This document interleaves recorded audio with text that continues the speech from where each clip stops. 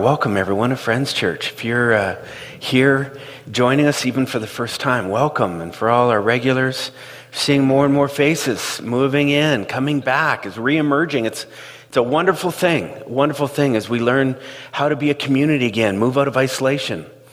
Exciting. The ladies are getting together tomorrow night down at the porch on 17th Avenue, a little Galentine's event, they're calling it. You can find out more information. You can reach out to Diane or go online. You know, Friends Church really is about this place. This song that Alessandra just sang captures so much of what we're trying to do here on Sunday mornings. Within this community period is allowing space and time to be able to go inside, to be introspective, to look and examine what is going on inside of me in light of everything that's happening around me. Being able to reflect and be able to observe these things. And when there's things that are out of order, things that are out of alignment with the person that we're wanting to be able to recognize it. And what's behind that thing. To be more reflective about the people and the world that we are living in, the situations around us and how we're affecting them, how they're affecting us.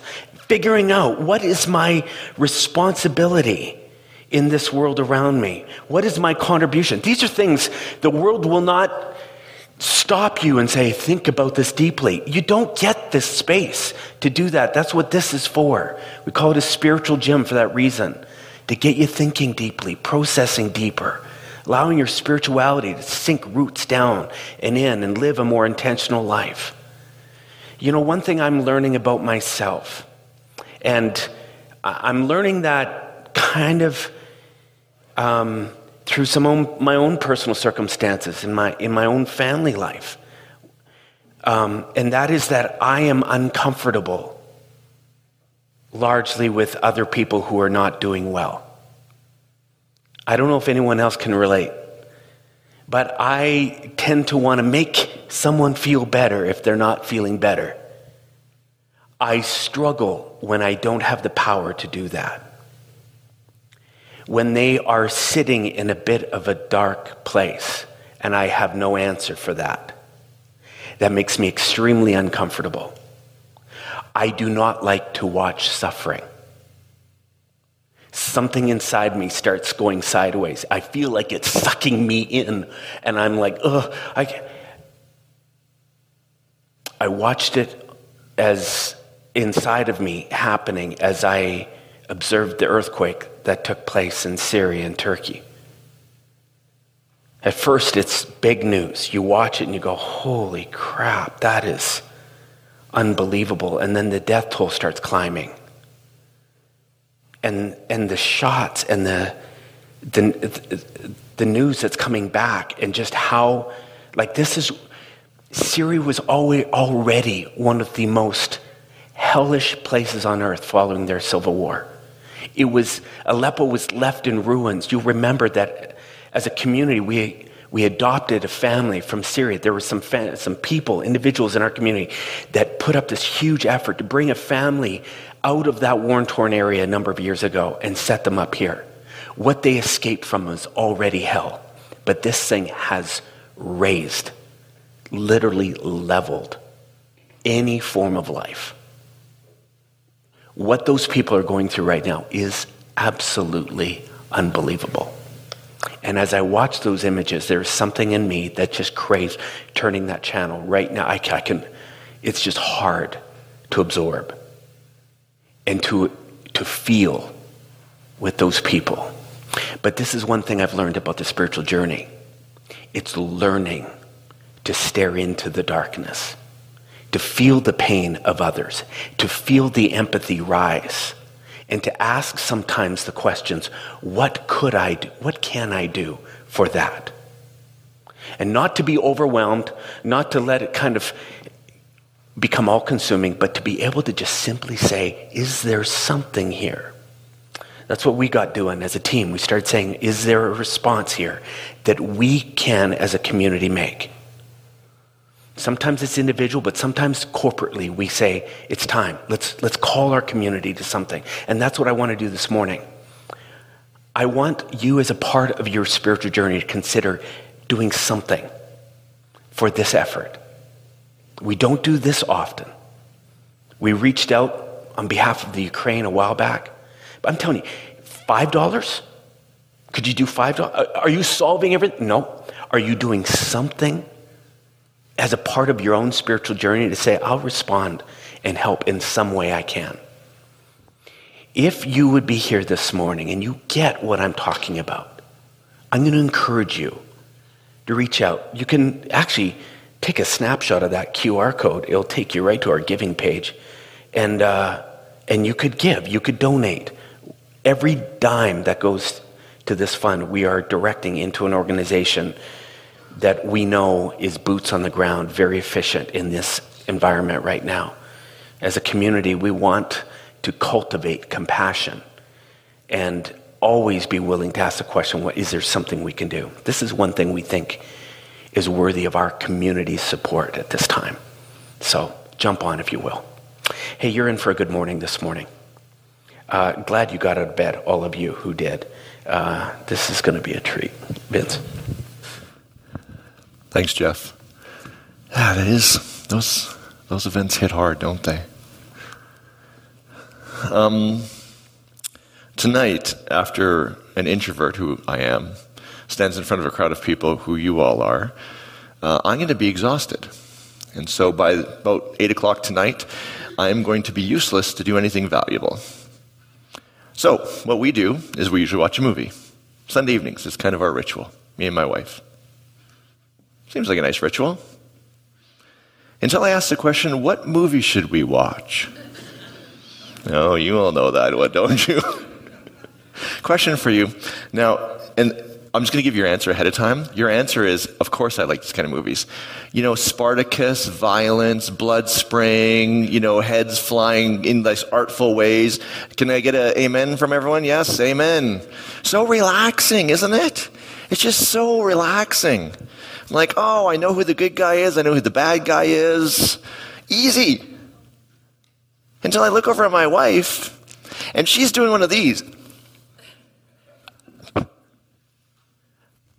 Hey, babe, have you breathed in the last 5 minutes? How has anyone solved the problem of how do you find the perfect thing for 2 or more people? And movies, that's an easy one, right? What about your friends? You're like, hey, let's get together. Well, what should we do? Well, I would like to go run to the top of a mountain. What would you like to do? Well, I'd like to sit at a pub and have a drink. Is there some mythical land where everything that you want and everything that people in your life want, that's the same? Has anyone found that? No? Nothing? How exactly do we manage these things? And this isn't just a relational message. No. What's the spiritual foundation of the answer to that question? At this point, you're all saying, well, Vince, don't watch violent movies. Everything will be fine, right? I'm going to show you that might not be the right answer. You see, I don't know if you guys are realizing this, but we're actually on a 5-year journey. Actually, no, it's a 7-year journey to study the first 5 books of the Bible. Anyone paying attention? You're tracking it? We're now on the 5th book called Deuteronomy. It's Greek for second law. We started off in Genesis, went all the way through. And now we're starting in the book Deuteronomy that's basically asking these really interesting questions through the form of a story. And one of the questions I think they're asking is, how do you pick a movie on Sunday night? Now, to do that, I have to, I'm a hermeneutics geek. This is my background. So I always have to ask the question, what genre is the text? Remember, genre is important? Can you throw up the picture for me? So I just want to show you why genre is important. You're sitting in a movie theater. You're watching a movie. This is what comes up in the movie. It's a horror movie. What do you want the main character to do? Run. Okay, what about if it's a movie of seeing your dead relatives that you've been longing to see forever and you desperately want to see them? Now you see this. What do you want them to do? Go towards the light.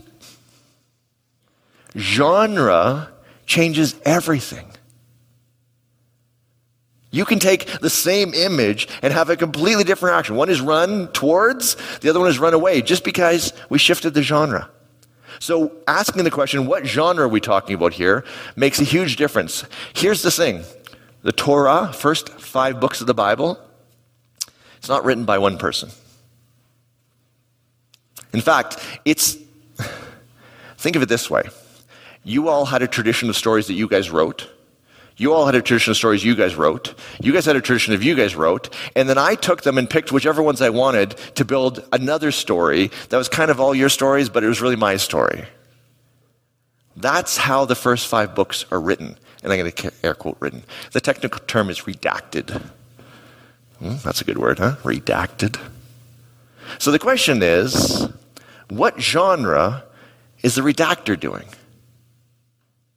The stories are they sound like real life stories, but when we look at archaeology, we realize they're not quite right.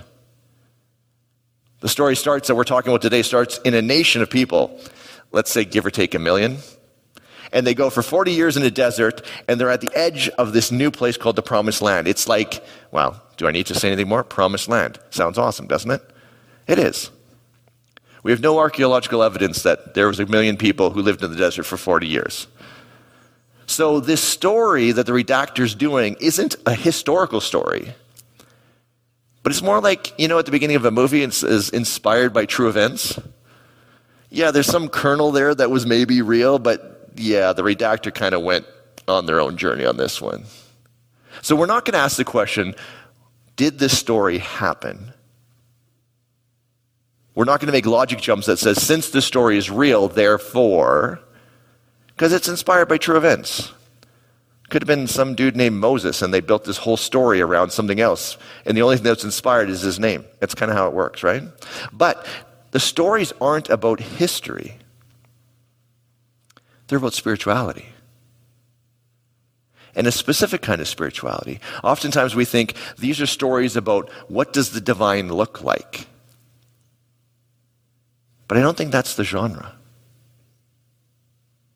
I think the genre is human spirituality inspired by actual events.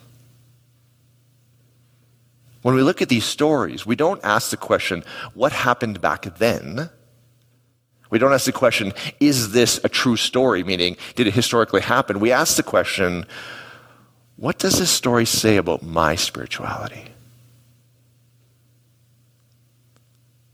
What does it say about my spirituality that the nation of Israel is sitting there on the edge of the Promised Land? Promised Land's right over there. They're just across the border. And they want that. They spent 40 years trying to get to that. They're right there. It's just like one more step, and we're in. But here's the problem. And here's why I think this is our story. And here's why I told you the story about my wife and I picking a movie. Because there's somebody who lives in the Promised Land already, and, shocker, they don't want the nation of Israel to move in next door. You go to a work meeting. Hey, how are we going to solve this big problem? A bunch of people start throwing out ideas. They're not all the same idea, right? The end idea that they actually pick, you're going, oof, that's not my favorite idea. That's the scenario. Most of our lives, we're living across from somebody else, and what that other person wants isn't necessarily what we want, and what we want isn't necessarily what they want. That's the reality of life. That's the spiritual condition. It sucks, let's be honest. It'd be way easier if my wife just liked violent movies. This would all go away. And if I would like complex emotional dramas where people are doing emotional things and reading emotional cues that are so far beyond what my pea-sized brain can figure out, every 10 seconds I'm like, okay, why did they just do that? What's just going, I don't even understand. In violent movies, bad guy, good guy. That's all you need to know. In your life, where do you feel most acutely? that somebody is living in the spot you would want to be in. A friend of mine, he won't drive Deerfoot anymore. He's like, I'm done. I'm done. I'm driving down the road. I want to move lanes, and there's somebody right there in my lane. I signal. What do? Nothing. They just ignore me. That's the story of the people in the promised land. They're sitting right there on the edge. It's right there, but those people don't want to give it to them. A friend of mine, she's a psychologist, super smart, done a ton of work on herself, been in therapy. We were talking about this, not this story, but this concept. And she's like, oh, all you need to do is just throw away what you want and they'll be happy. Right? If I just ignore violent movies and say, I no longer like violent movies. I don't. I like deep, complex, emotional dramas that have all sorts of like crazy stuff in it that I can't figure out. But I like those.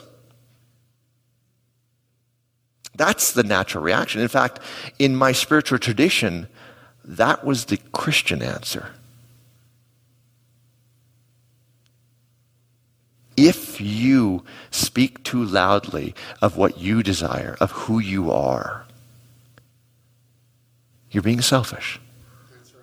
Isn't that what Alessandra said? And yet, the story of the nation of Israel doesn't stop with them sitting at the border and them going, well, this is awkward. How about we just not want to go into the promised land anymore? Everyone's good with that? Everyone, yep, we're good? Okay, we're just going to sit here and turtle. Do you want to go into the promised land yet? Nope.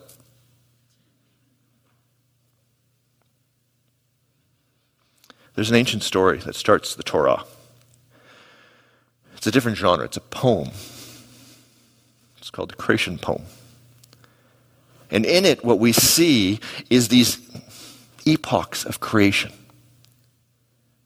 People have used this as scientific support. I don't think it's that at all. I think it's the end of each epoch.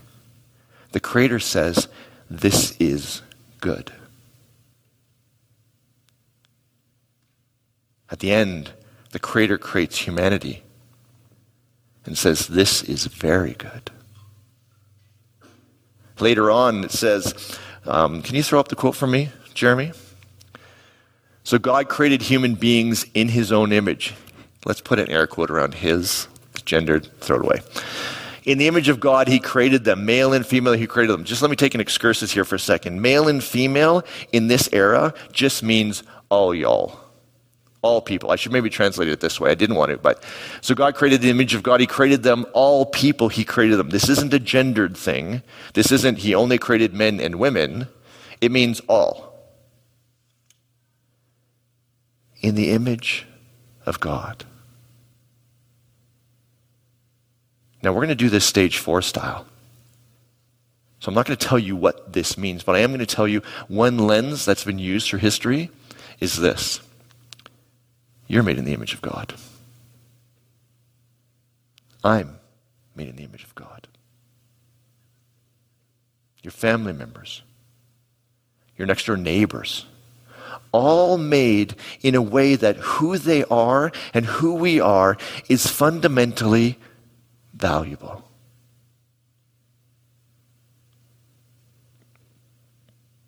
Even the people we hate.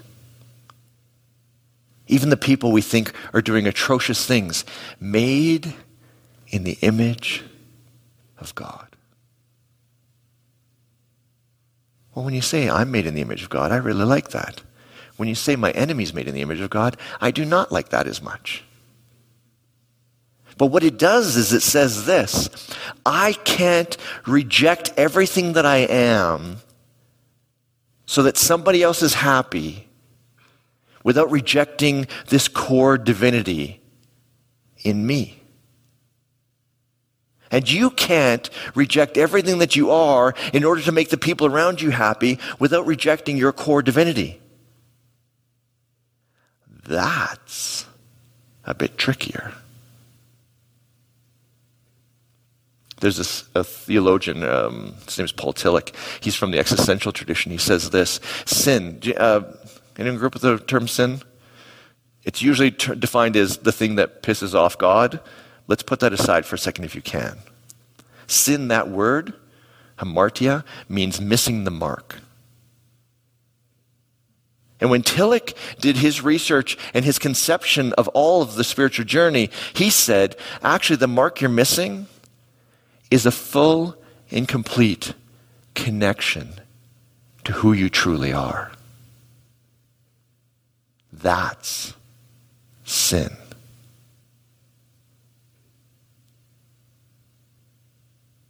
Let that sink in for a second. To deny who I am, to suppress my desires, to say, no, I will pick Outlander for tonight because that's the movie that you like, and I won't say anything about what I like. In Tillich's language, that's sin.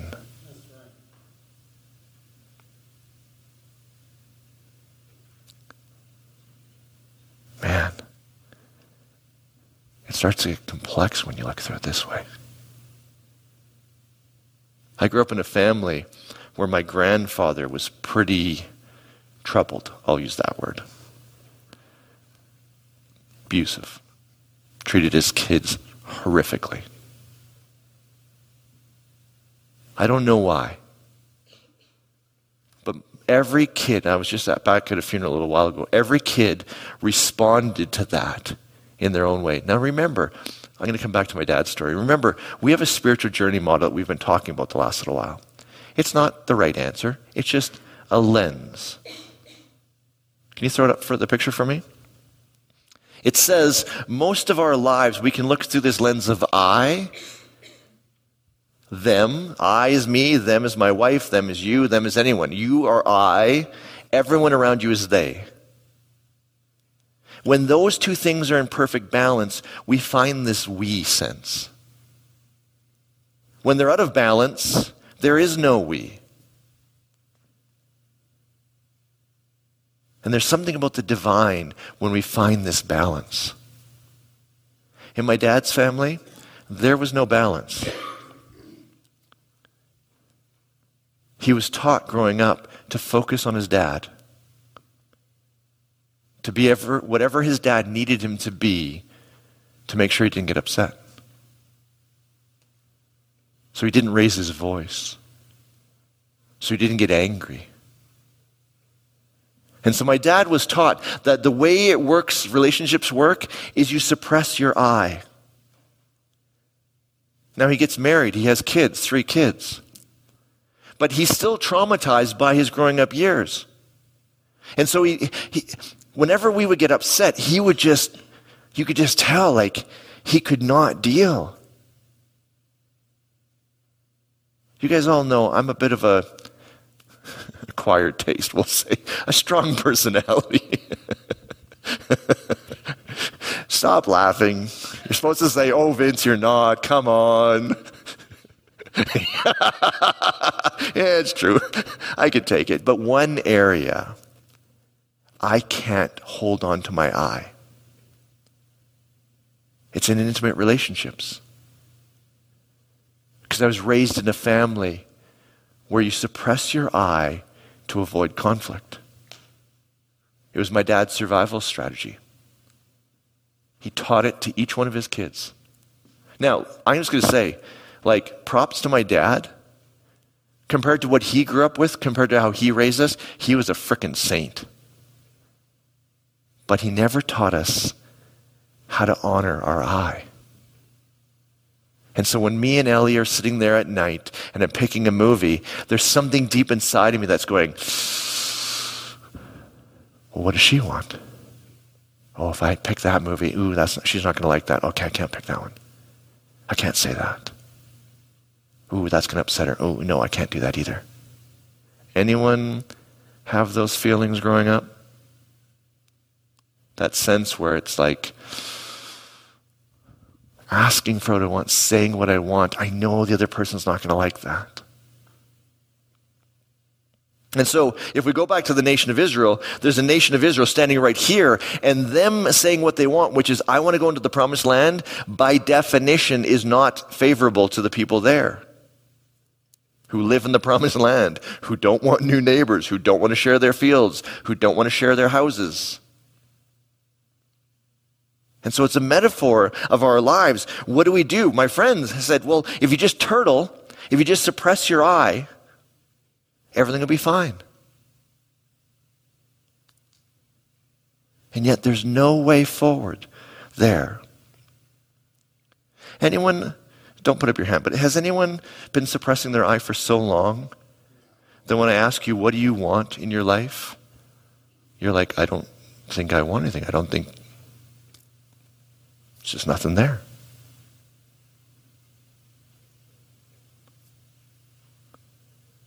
We know there's wants in there, but we've suppressed them for so long, we can't even be conscious of them anymore. I had a friend. He had a dark secret. I don't even know what it was. There's a part of him that he could not accept. He could not, I don't even know. He drank, he partied, he had crazy, unsafe sex to try and suppress this thing that he was hiding inside of himself.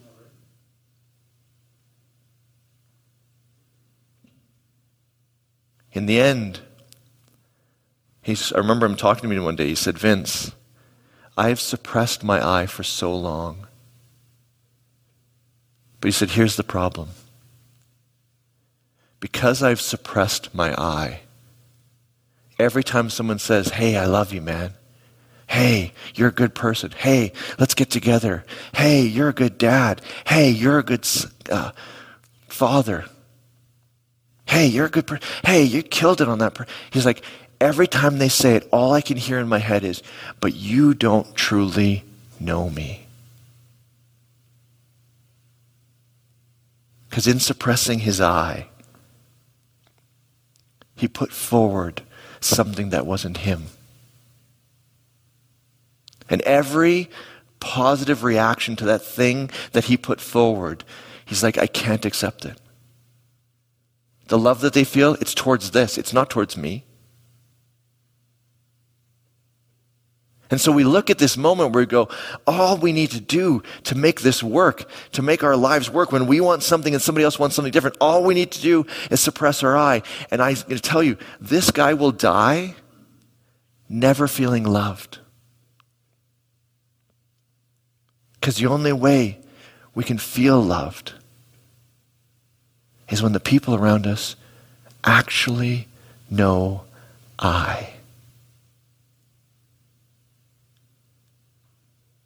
If we live a lie, if we suppress ourselves forever, what they love isn't us. It's a made-up thing.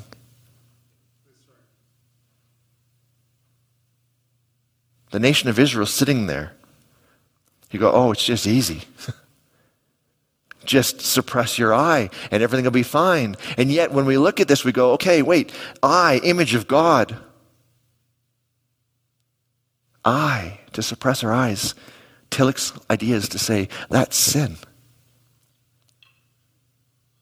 And then we look at this final story and we say, to suppress who we are, to not let that into the world, means that we will not be able to feel love. And so this answer, it's not that simple, is it? Me sitting in that room with my wife tonight, trying to answer the question, what movie are we going to watch? It's not that simple. It's bringing out from each of us a profound spiritual truth of how we're going to balance the I and the them. And if we will ever feel something that is a we, where we can feel truly loved, that's what we're dealing with. You guys are like, oh crap, this movie picking thing just got even harder, didn't it?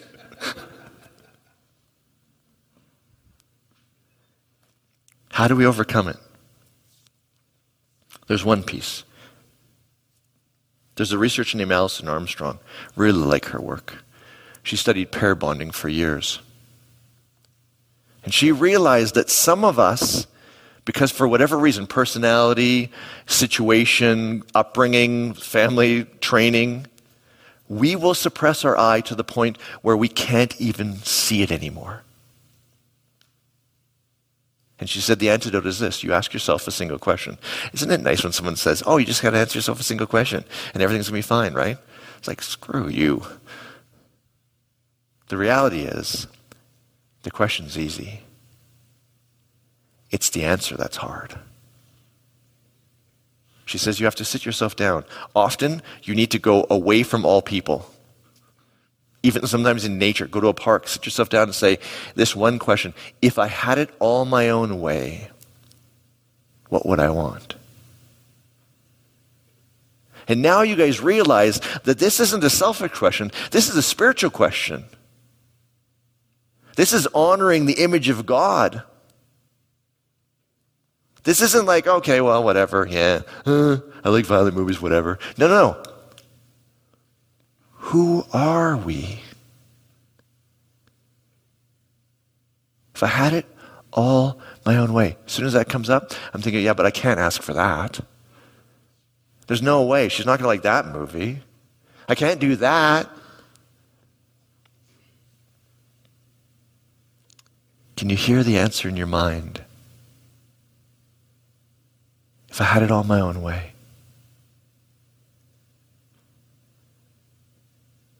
Where in our lives are we not sitting with that question?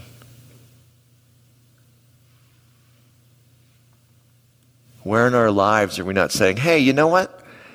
Can we talk about how we're going to do that project again? Because I don't think that way works for me. I call this message the tussle. Because as soon as we say I, and we realize that the them doesn't want what we realize is now there's going to be tension. There's going to be a push and pull. There's going to be an interaction. If you completely suppress your I, you don't have to worry about the tussle. You just have to live unloved and never feel any joy and beauty anymore. But as soon as the I comes up, it's the tussle, and that's what we don't necessarily like. Well, how do I do this? We've seen the tussle go badly, right? Putin.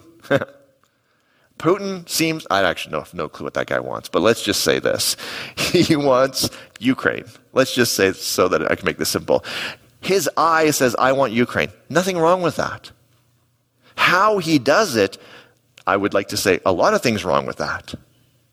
You know, he could have called them up and said, hey, Zelensky, so I really like you guys. I really like your country. Anything we can do together? Can we work together, right? He could have done that. That's the tussle.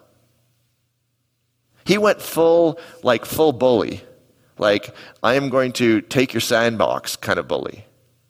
We actually know from primate bonding, the alpha males in a primate group, the one that lasts the longest is not the biggest bully. Here's what happens to the biggest bully. Biggest bully comes in and is like, I'm going to take over, kicks ass, and then keeps everything for himself.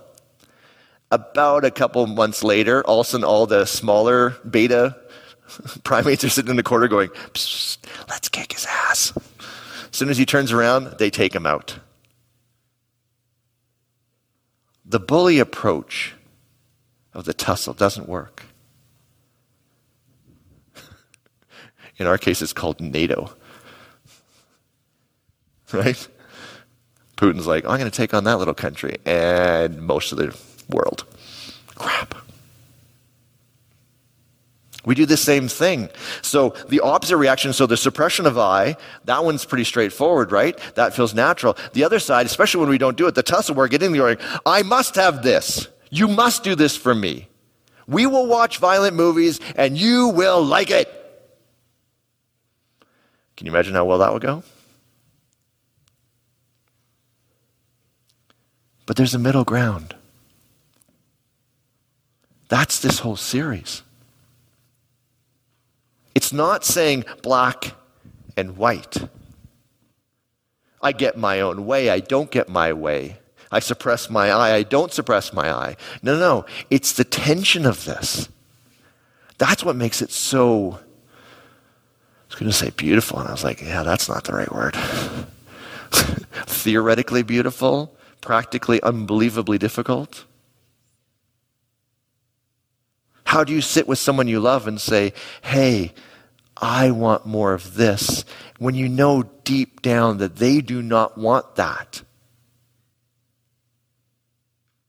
How do you sit down with your colleagues at work and say, I don't like this, knowing that they love it?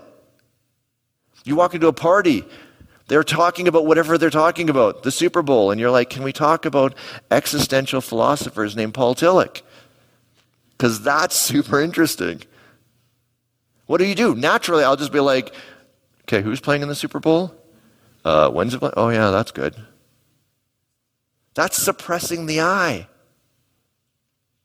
Coming in and saying, Super Bowl sucks, you guys are all like infidel, blah, blah, blah, we got to talk about Paul Tillich. That doesn't work either. So what's the tension? I was having coffee with someone the other day. This technically was the other day. It was like on Friday. My brain thinks of everything as the other day, but this was Friday. And I could feel this message inside of me. The person's talking, and they've spent a lot of time alone lately. And they're a talker. And they just like story after story. They didn't even put a break. You know when someone finishes a sentence, but they breathe just before they finish the sentence so that there's no break and there's no way to like literally 2.5 hours. And I'm listening to this message going, this is a they party that I don't want to be at. And I'm trying to inject my I in there and saying, okay, is there some common ground where we can talk? And I got about 7 minutes of that in 2.5 hours. It went from spiritual we, so I call it water carrying. Whenever I do something for them that's not connected to me it's taking water. And there's times when I'll choose to do that. Sending money to the earthquake relief, yeah, that has nothing to do with me. I'm going to send my money because that's what I believe in. Water carrying. It's not relationships, though. I was hoping for a relationship. A balance between the I and the they. Even a little tussle. Can we figure this out? Not a 2.5 hour barrage where I didn't even need to be in the room. I could have gone and written this message while they were talking. I don't even think they would have noticed I left the room. The spiritual answer says, how do I speak into this? The spiritual answer says, how do I ask for what I want from my family? That's a tough one, isn't it? Most of this stuff comes from our family. Most of us were taught to suppress our I's in our family. Don't feel those emotions, we don't like those. Don't feel that intensity because we don't like that either. Don't dress this way. Don't say these kind of things. Don't study this, right? That's the suppression of I. How now then do we say, but this is who I am? Me feeling this is the image of God inside of me. This is me avoiding sin by saying to you, I would like this. I would like you to talk to me in a different way. It's a tussle. Just because you say it doesn't mean you magically get it. But it's the beginning of the balance. Where in your life have you suppressed your I?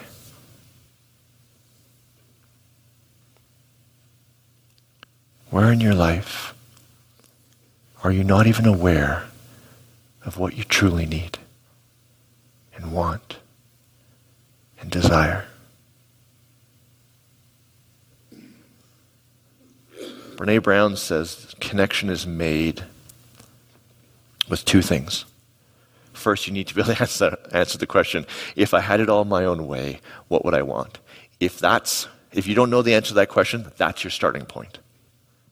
Sit down. I would encourage you, go away from people. People are too loud.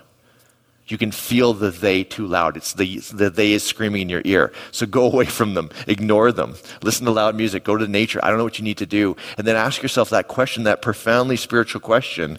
If I had it all my own way, if I honored who I am as an image of God, if I said sin is to deny who I am, what do I want? But then you need one more thing. Bravery. The nation of Israel is sitting right next to the promised land. And there's people in there who don't necessarily want them to show up. They want in. The answer is, do you have the bravery to step in and say, this is what I want? My answer is, I often don't have enough bravery. I talk myself out of it. Oh, sure, certain things. Something really intimate. Something really personal. Something that if someone says no to me, if they kick my sorry butt out of the promised land, that is going to devastate me. Those, I don't like those at all. The answer to this next piece is, are you brave enough to bring your eye into the world? Are you brave enough to bring it into a relationship that has been in imbalance for as long as you've been alive? Are you brave enough to bring it into a place where they like you because you're not who you are? You're like that addict who suppressed who you are, and they're going, oh, we love you, you're awesome. You're going, you don't even know me. The antidote, the spiritual antidote, is bravery. So I'm going to finish this by asking you this final question. Where in your life do you need to be brave? Where in your life do you need to bring the image of God that is inside of you into the world around you?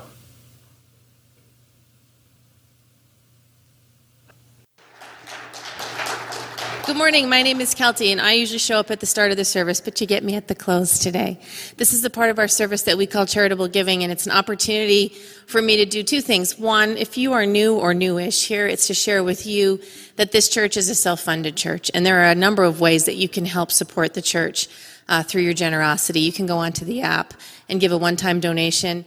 It's in the same place for the earthquake relief. You can also do pre-authorized giving, which is where we set it up so that you can give on an ongoing cadence and don't have to do it every month. Also at the back of the church, there's a black box. You can go old school and pop in a check or fill out the form there. The other part that I'm here to talk to you a little bit about this morning is if you are new or newish and you'd like to tell us some of your stories, we'd love to meet you. I know that it can be kind of one of those things when you come to a place. I remember for the first 5 years I came to church here, I would come, sit in the third row on the end over here, and then slide out that backside door as fast as possible after it was done in hopes that I didn't really have to talk to anybody. That's cool too. If that's not you and you'd like to share your stories, we'd love to hear them, and we'd love to tell you a little bit more about us. At the back, beside the black box, there's a piece of paper that you can leave your information on, and we'll get in touch with you. Don't worry, you can unsubscribe whenever you want. So there's no obligation. It's not scary, and it's an interesting way to maybe find out a little bit more about what we do, and we can find out a little bit more about you too. So I am the only thing standing between you and the rest of your Sunday. Have a wonderful rest of your day. We hope to see you back here or online next week as we continue the conversation. Thank you so much.